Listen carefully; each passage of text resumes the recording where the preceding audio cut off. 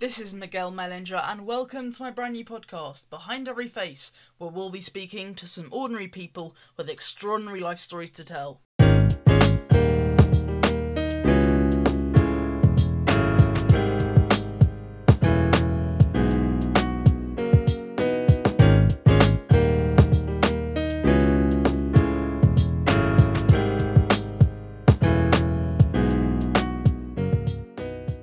Hello, so for anyone wondering, yes, I am just your average teenage podcaster, but one thing's for sure, the people I'll be speaking to are far from average. Basically, the way this whole thing works is that right about now, I'll tell you a story about myself, and then you'll all be like, is this thing even worth listening to? And then I'll give you a brief life synopsis of the person I'm going to speak to, and then you'll be like, wow, I've got to listen to this. Today we are going to be speaking to Bridget, and I'm really excited for this one. So, in 1990, Bridget travelled to the Republic of Congo, which was colonised by the French and exploited for the wood in the rainforest. Now, this is not to be confused with the Democratic Republic of Congo, which was brutally colonised by the Belgians, and she and four others have been employed by a production company to explore an uncharted rainforest in North Lukwala and try and film the Western lowland gorillas for the first ever time. And David Attenborough had previously made a film on mountain gorillas in Rwanda, but Bridget and the rest of the crew were to be the first people who weren't locals to see the Western lowland gorillas. And they were to make two films, Journey to the Dark Heart for the BBC Natural World series, which was about them getting to this uncharted rainforest, and second, to obviously film the gorillas for Discovery USA, and this one was to be called Gorillas Gentle Giants. And when Bridget and the others arrived in Brazzaville, the capital of the Congo, with loads of equipment, the man who was supposed to be directing turned round, gave Bridget all of the money, and then told her that she was now the director before leaving to go back to England. And there she was, leading the rest of her team into the Dark Heart, if you like.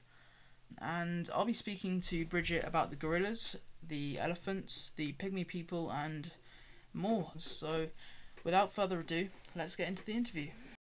First of all, I want to say thank you for being my first ever guest on the podcast.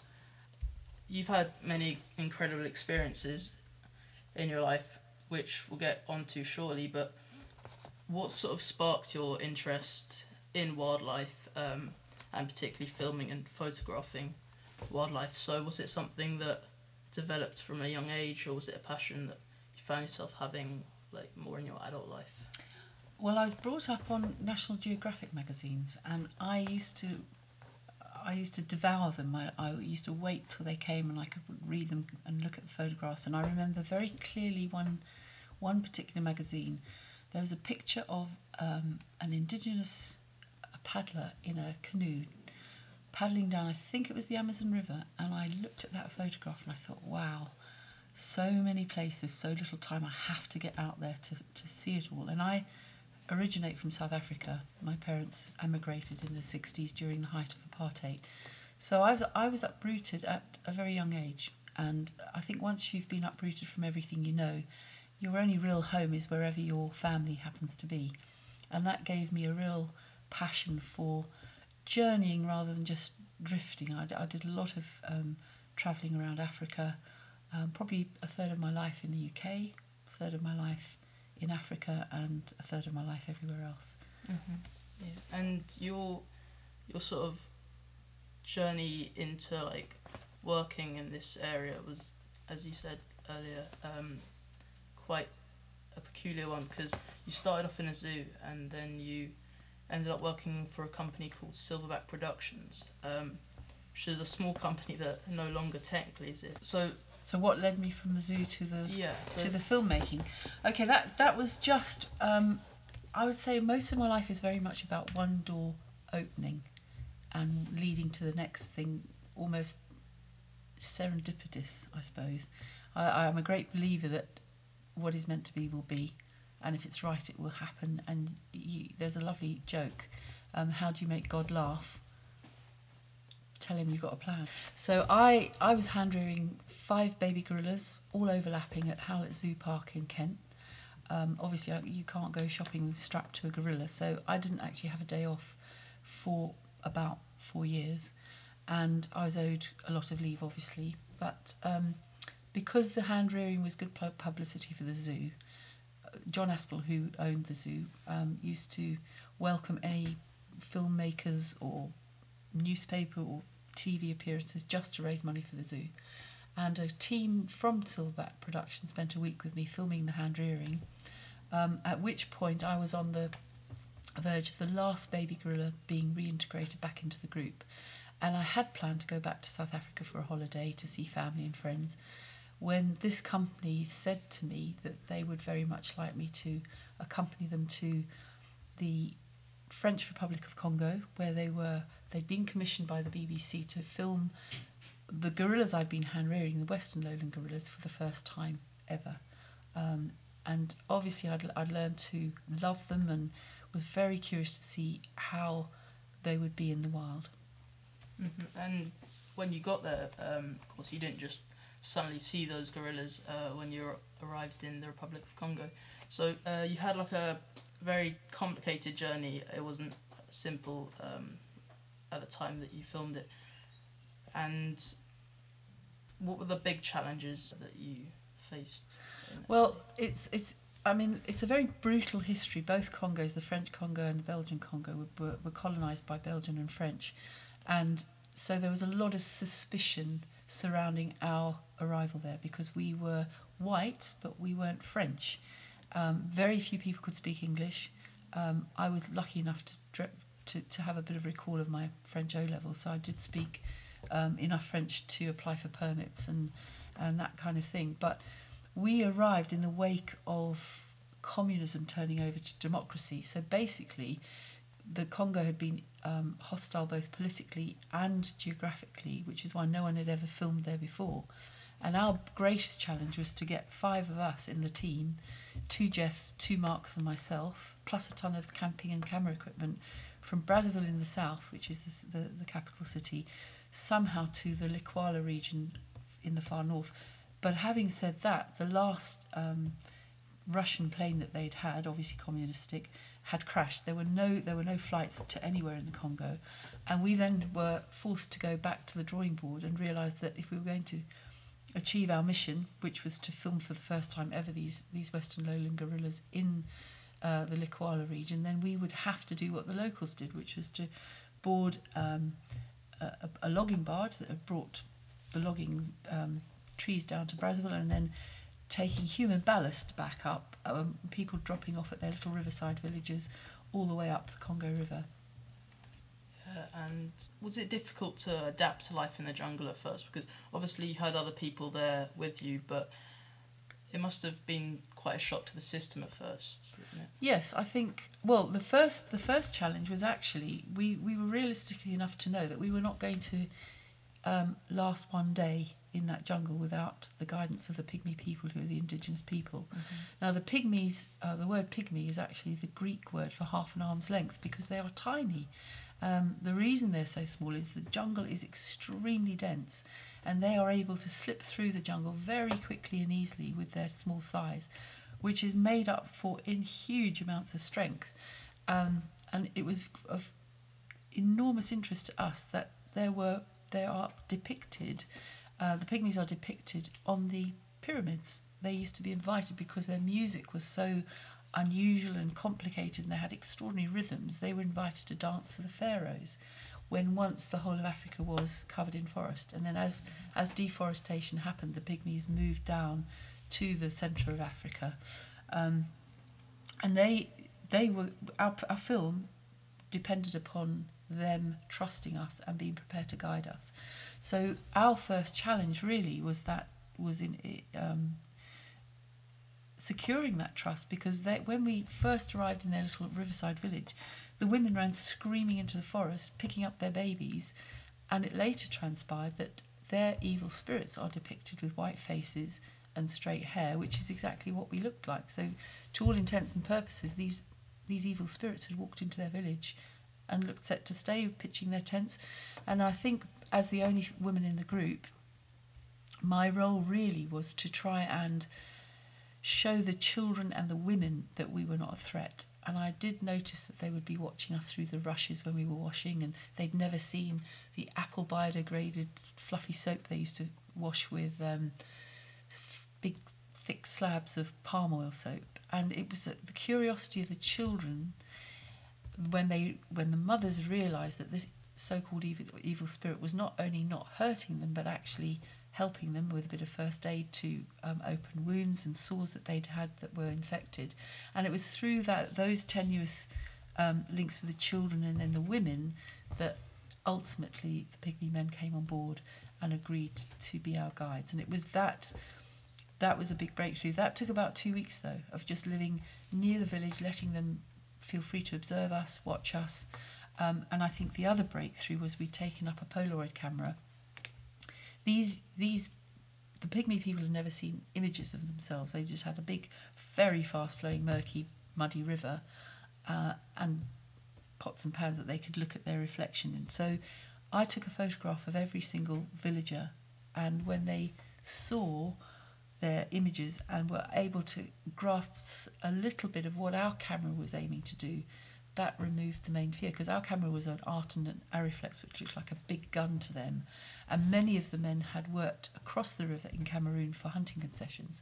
So those men had actually seen guns, had guns, and spoke some very rudimentary French, which was the way that I was able to communicate with the men. Yeah. And of course it would have been difficult for them to sort of get to grips with your culture at first, but were there anything, when you arrived there and saw the way that they lived, was there anything that was particularly shocking or surprising to you? Yes, actually. The Pygmy people lived in, I suppose, symbiosis with the Bantu agriculturalist Congolese. The agriculturists had a fear of the jungle, and the Pygmies played what they called the idiot game with the Bantus. Now, this only emerged after months of living in the jungle with the Pygmies, but they would play the game of wearing the T-shirts and the sort of Western type clothes and doing what the Bantu people needed them to do, because they would be supplied with manioc, which is their staple food, pots, pans, bullets, but then in return the Pygmies would go into the jungle and bring the Bantu the bushmeat that they needed and craved. So bushmeat is basically any meat that comes from the jungle, whether that's fish or chimpanzee. It doesn't meat is meat, and food is survival, and they're not sensitive to that. So it was interesting to us that once we got into the jungle, off went the shorts and the T-shirts. Traditional raffia skirts were put on. The traditional music, the traditional dancing and singing took place in the forest. But once they got back to the village, that all stopped, and they called it the idiot game. So that was very surprising to us. But I think the other surprising thing was the enormous strength that the women and the children had in carrying 100-pound bags, and were very insulted when we said we'd like to carry them, because they couldn't work out why. In their view, that took away the work from another porter. So in the end, actually, they used to call us, they used to say, les Mondele, which is a white man, they are too complicated. Ils sont trop compliqués, because we had all the paraphernalia of army boots and rucksacks and clothing, which just didn't suit slipping easily through the jungle, and they'd be waiting for us for maybe an hour to do the same journey that they'd just done. Yeah. And when you finally got to the place where you were going to be filming the gorillas, and you saw a gorilla coming out of the bushes for the first time, what was that like? Well, bear in mind that we had travelled for 2 weeks on the logging barge. We'd spent 2 weeks in the village while the Pygmies learnt to trust us. So that was a month already without taking the camera out of the bag. We then cut our way through the jungle, which was incredibly dense, which took another 4 weeks until we got... And although we did see a lot of gorillas, because of the dense canopy, we couldn't get a light reading on the cameras, because bear in mind, this isn't digital, this is the old Super 16 film. Mm-hmm. And so we had to carry all the film in cans.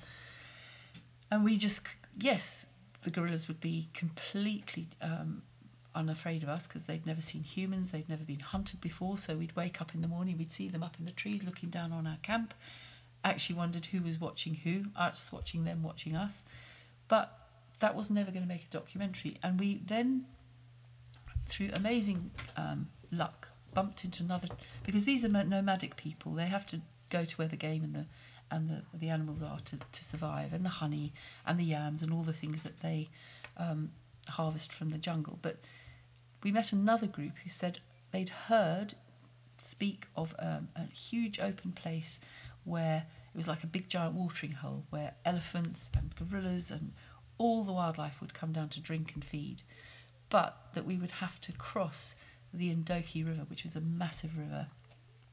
And the Ndoki actually was the Ndoki jungle, was translated the word for a sorcerer or enchanted. So a lot of superstition.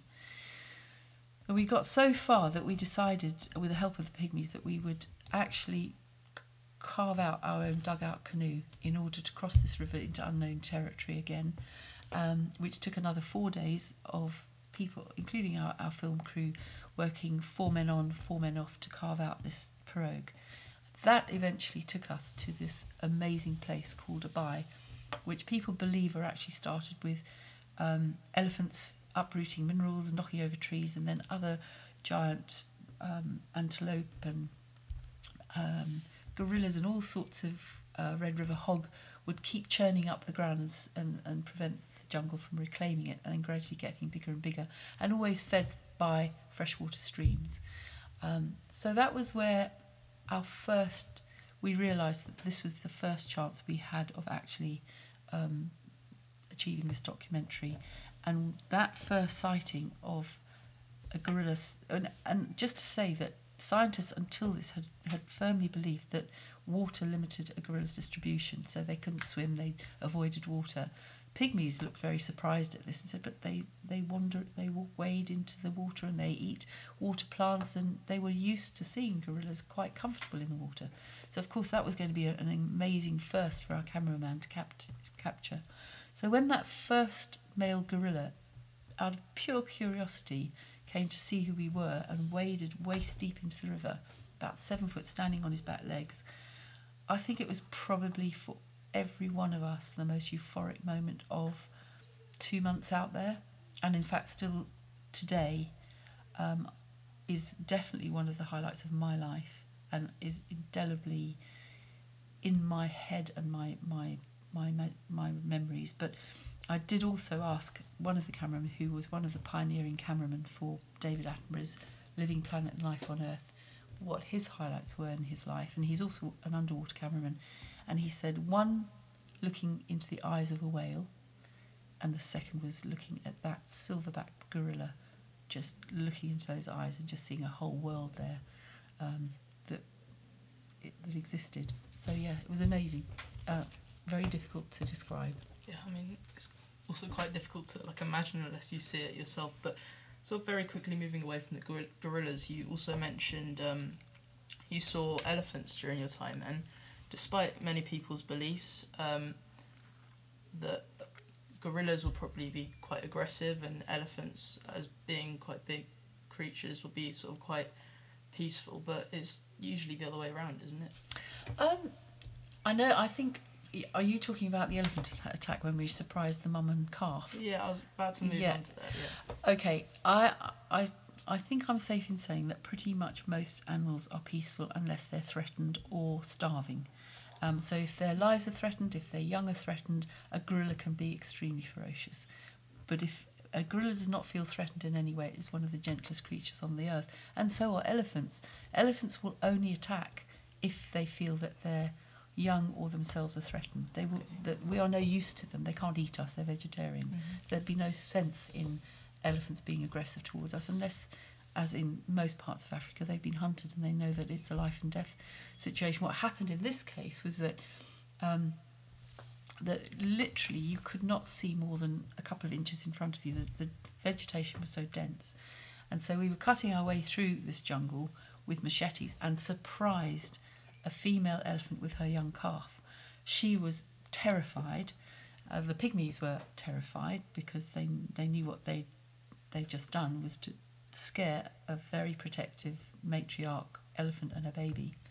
And they just scattered, and the elephant took up chase, obviously to protect her calf.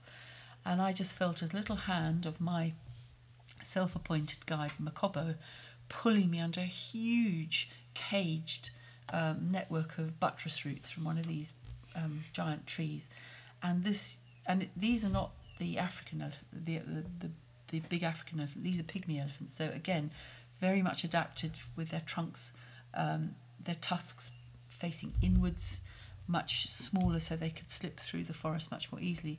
And the female elephant was attacking us with her tusks through this cage of roots. Fortunately, was not able to break through. And when she realised that there was nothing going to happen with this, she then disappeared back through the forest.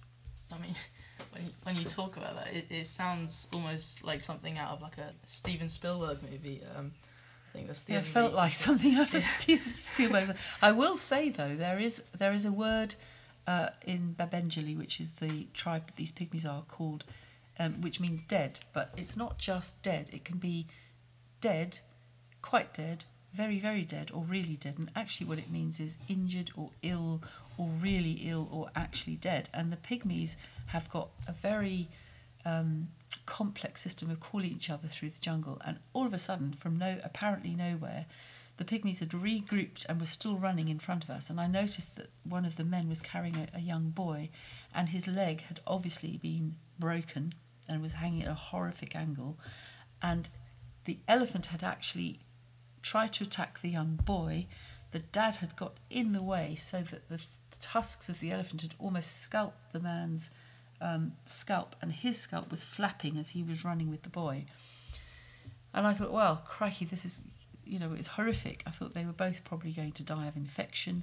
But with the pygmies' incredible knowledge of forest medicine, within a month that young boy was walking, having been splintered up, having had lots of potions and things strapped and bound around the wound. The old man's scalp had pretty much healed, as you would never notice anything had happened. And it really taught us all how much we stand to lose, potentially, of natural medicine that we still know nothing about in these tropical rainforests. Yeah.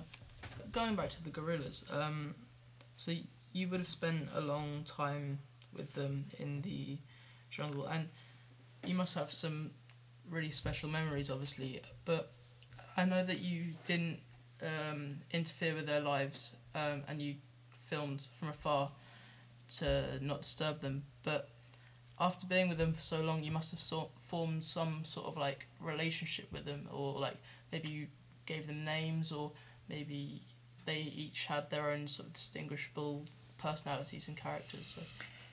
That's a very good question, and is very close to my heart, because one of the lessons learnt from the mountain gorillas, where a lady called Diane Fossey was studying them and did name them and did form relationships with them, we were determined that would not be something that we did. A couple of things. We were going, so if they became in any way dependent on us, it wouldn't be fair to them. If we fed them or gave them exotic things, we would suddenly disappear, and that dependency would not be there anymore. Secondly, they are identifiable, but by their nose shapes. Like we have a fingerprint, elephants have an ear print. Every elephant has a different ear shape and can be identified by their ears. There are no two gorillas that have the same nose shape.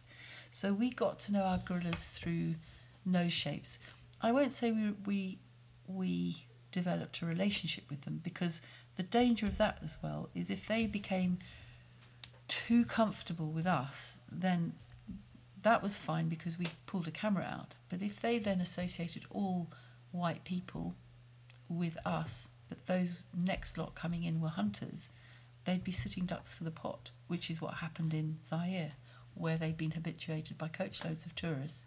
And then when there was the Rwandan genocide and hundreds of thousands of Hutu refugees came over the border for safety in Zaire, they killed the gorillas because the gorillas were so habituated, which means used to people. They didn't attempt to run away at all, and we were determined that that was never going to happen for us. And actually, we learnt many years after we left the Congo that hunting concessions had been given permits. So we were very grateful that we hadn't tamed or made any kind of human relationship with them.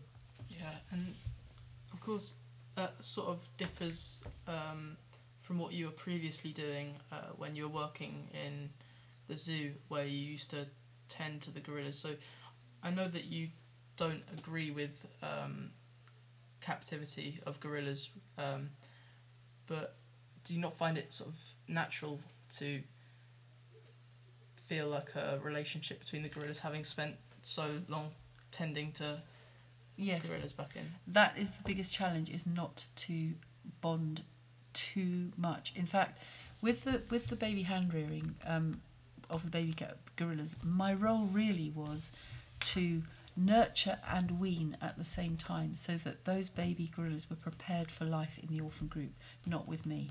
Mistakes had been made where they'd formed attachments with their hand rearers and then became very anthropomorphized and thought they were humans. And the way that I could reduce that risk was, first of all, a baby gorilla is weaned in 3 years from a mother gorilla. My job was to try and concertina that into a year.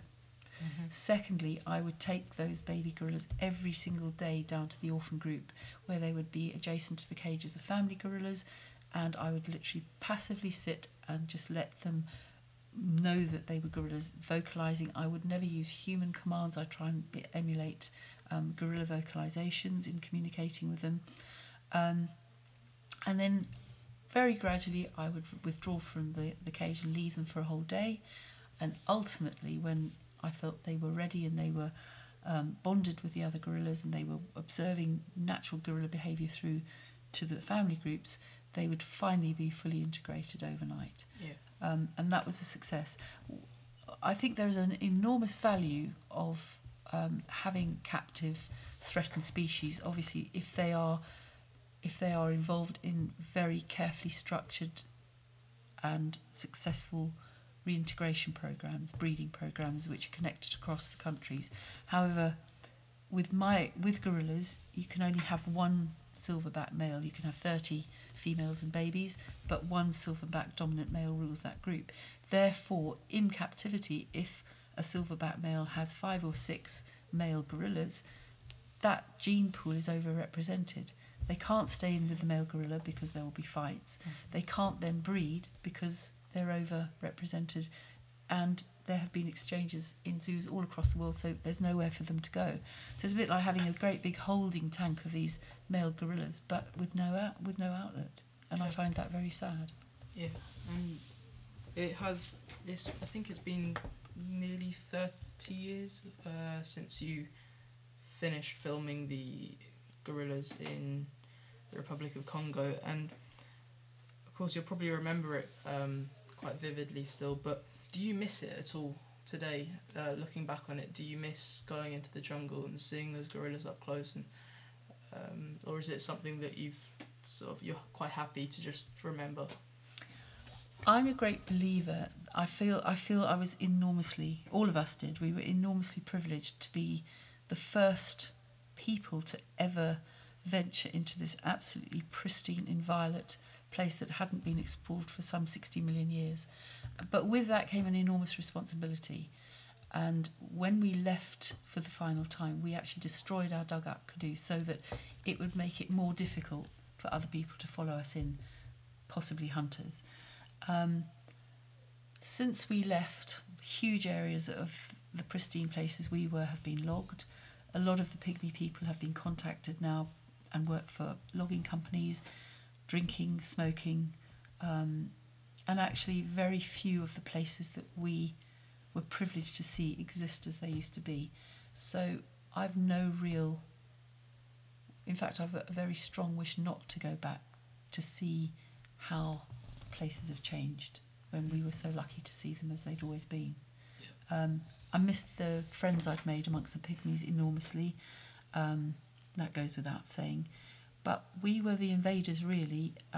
We tried to leave it as we arrived. I think the pygmies felt respected by us and trusted by us, and they returned that trust and respect. But I think it was job done. And I think now I'm a mum. It was a very dangerous expedition. There was no guarantee that any of us would necessarily come home. But I now have a daughter, and I don't think I could have undertaken that sort of level of risk if I had had any dependents at the time. Yeah. Well, I think that's pretty much everything I was going to cover. But before we go, as you know, I currently go to school, and one of the things that I do most of school is tests. Not something I particularly enjoy, but I thought just to sort of finish it off this episode, I'll give you a little test on gorillas that I've prepared. So it's nothing to worry about. And I've tried to choose some questions that you might not necessarily be like completely familiar with. It might not be something that you need to know. Some of them you'll know. It's only 5. But, so do you know the answers of these? Yeah, I do know the answers, and I'll explain some of the answers a bit more after I've revealed them. But it's multiple choice. So after the question, I'll give you 3 choices, and we'll see how you do. So this is a very long-term recall, Miguel. Yeah. So this one's about sort of captive gorillas, and in particular there was a gorilla that understood 2,000 words of English and responded using sign language. So was the name of that gorilla A, Coco, B, Colo, or C, Snowflake? Coco, in America. Yeah, that's right. So Colo was the oldest known gorilla, and Snowflake was an albino gorilla. So Coco, the gorilla you just mentioned, she adopted kittens, I believe, and befriended Robin Williams. So that's a bit of fact about her. But the next question, so that was correct, number 1. The most endangered species of gorilla is the mountain gorilla. But approximately how many of them are left in the wild? So it's hard to give like an exact number, but is it A, tens of thousands, B, thousands, or C, hundreds? Hundreds. Yeah, so far so good. Yeah, so the largest factor of their endangered status is their habitat being destroyed, which is a shame, and it's quite shocking to know that there's only hundreds left in the wild. But that's again something down to us, which we need to fix. Next question, I believe you'll get. So, which of the following countries do you not commonly find gorillas in? So, is it A, Uganda, B, Ghana, or C, Rwanda? Not. And do you not commonly find gorillas? I'd say Ghana. Yeah, that's also correct. So, there are 3 main countries in Africa where you tend to find gorillas the most, and that's Uganda, Rwanda, and then the other one, which I didn't mention, is where you filmed them in the Republic of Congo and the Democratic Republic of Congo. So, what is the term given to a family or group of gorillas, like the scientific term? So, is it A, gang, B, squad, or C, troop? Troop. Yeah, that's right. After hearing gang, I'd kind of prefer if it was gang. I think that would have sounded much better. Yeah, the boys in the hood. Yes. Yeah. So you're doing well so far. All of them correct. Next question I like. So, what does the name gorilla actually mean? Is it A, long arms, B, hairy person, or C, big belly? This is a guess, and I've never questioned that actually. So that's a brilliant question. I would say long arms.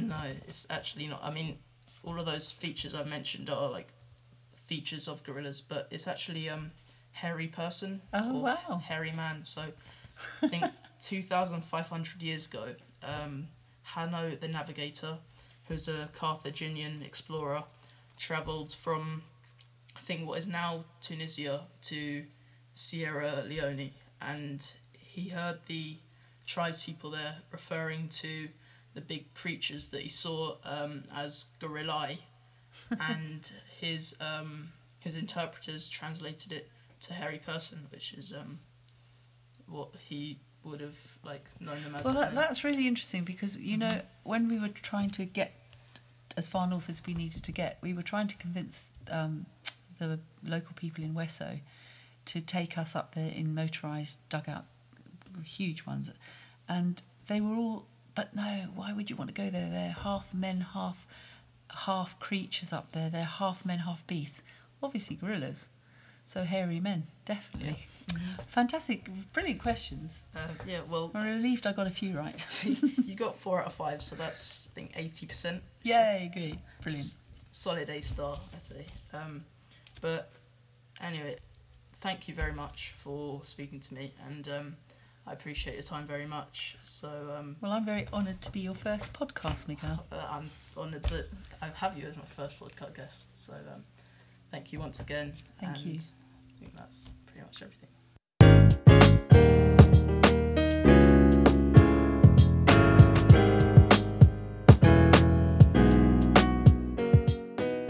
So that was the first episode of Behind Every Face. I hope you enjoyed it, and of course I was extremely grateful to have such an interesting first guest. And if you're still listening, there's just a few things that I wanted to tell you before you go. Firstly, if you could subscribe to this podcast, that would be great. And also, if you're listening to this on something like Apple Podcasts, then if you could rate it, that would also be fantastic. Okay, so secondly, be sure to check out my Twitter and my Facebook, which you'll find if you type up Miguel Mellinger. There aren't too many people with my name, so that should be fairly easy. And if you or anyone else you know have a story that you would like to share, then leave me a private message on either of the two. Finally, the music you will have heard just now and at the start of this podcast came from a man called Max Warner, or Letterman as he likes to be known. And he hasn't asked me to do this, but when I got in touch with him, he offered to make this music for free, and he got to work straight away, so a big thank you to him. Other than that, thank you for listening, and I'll see you next time.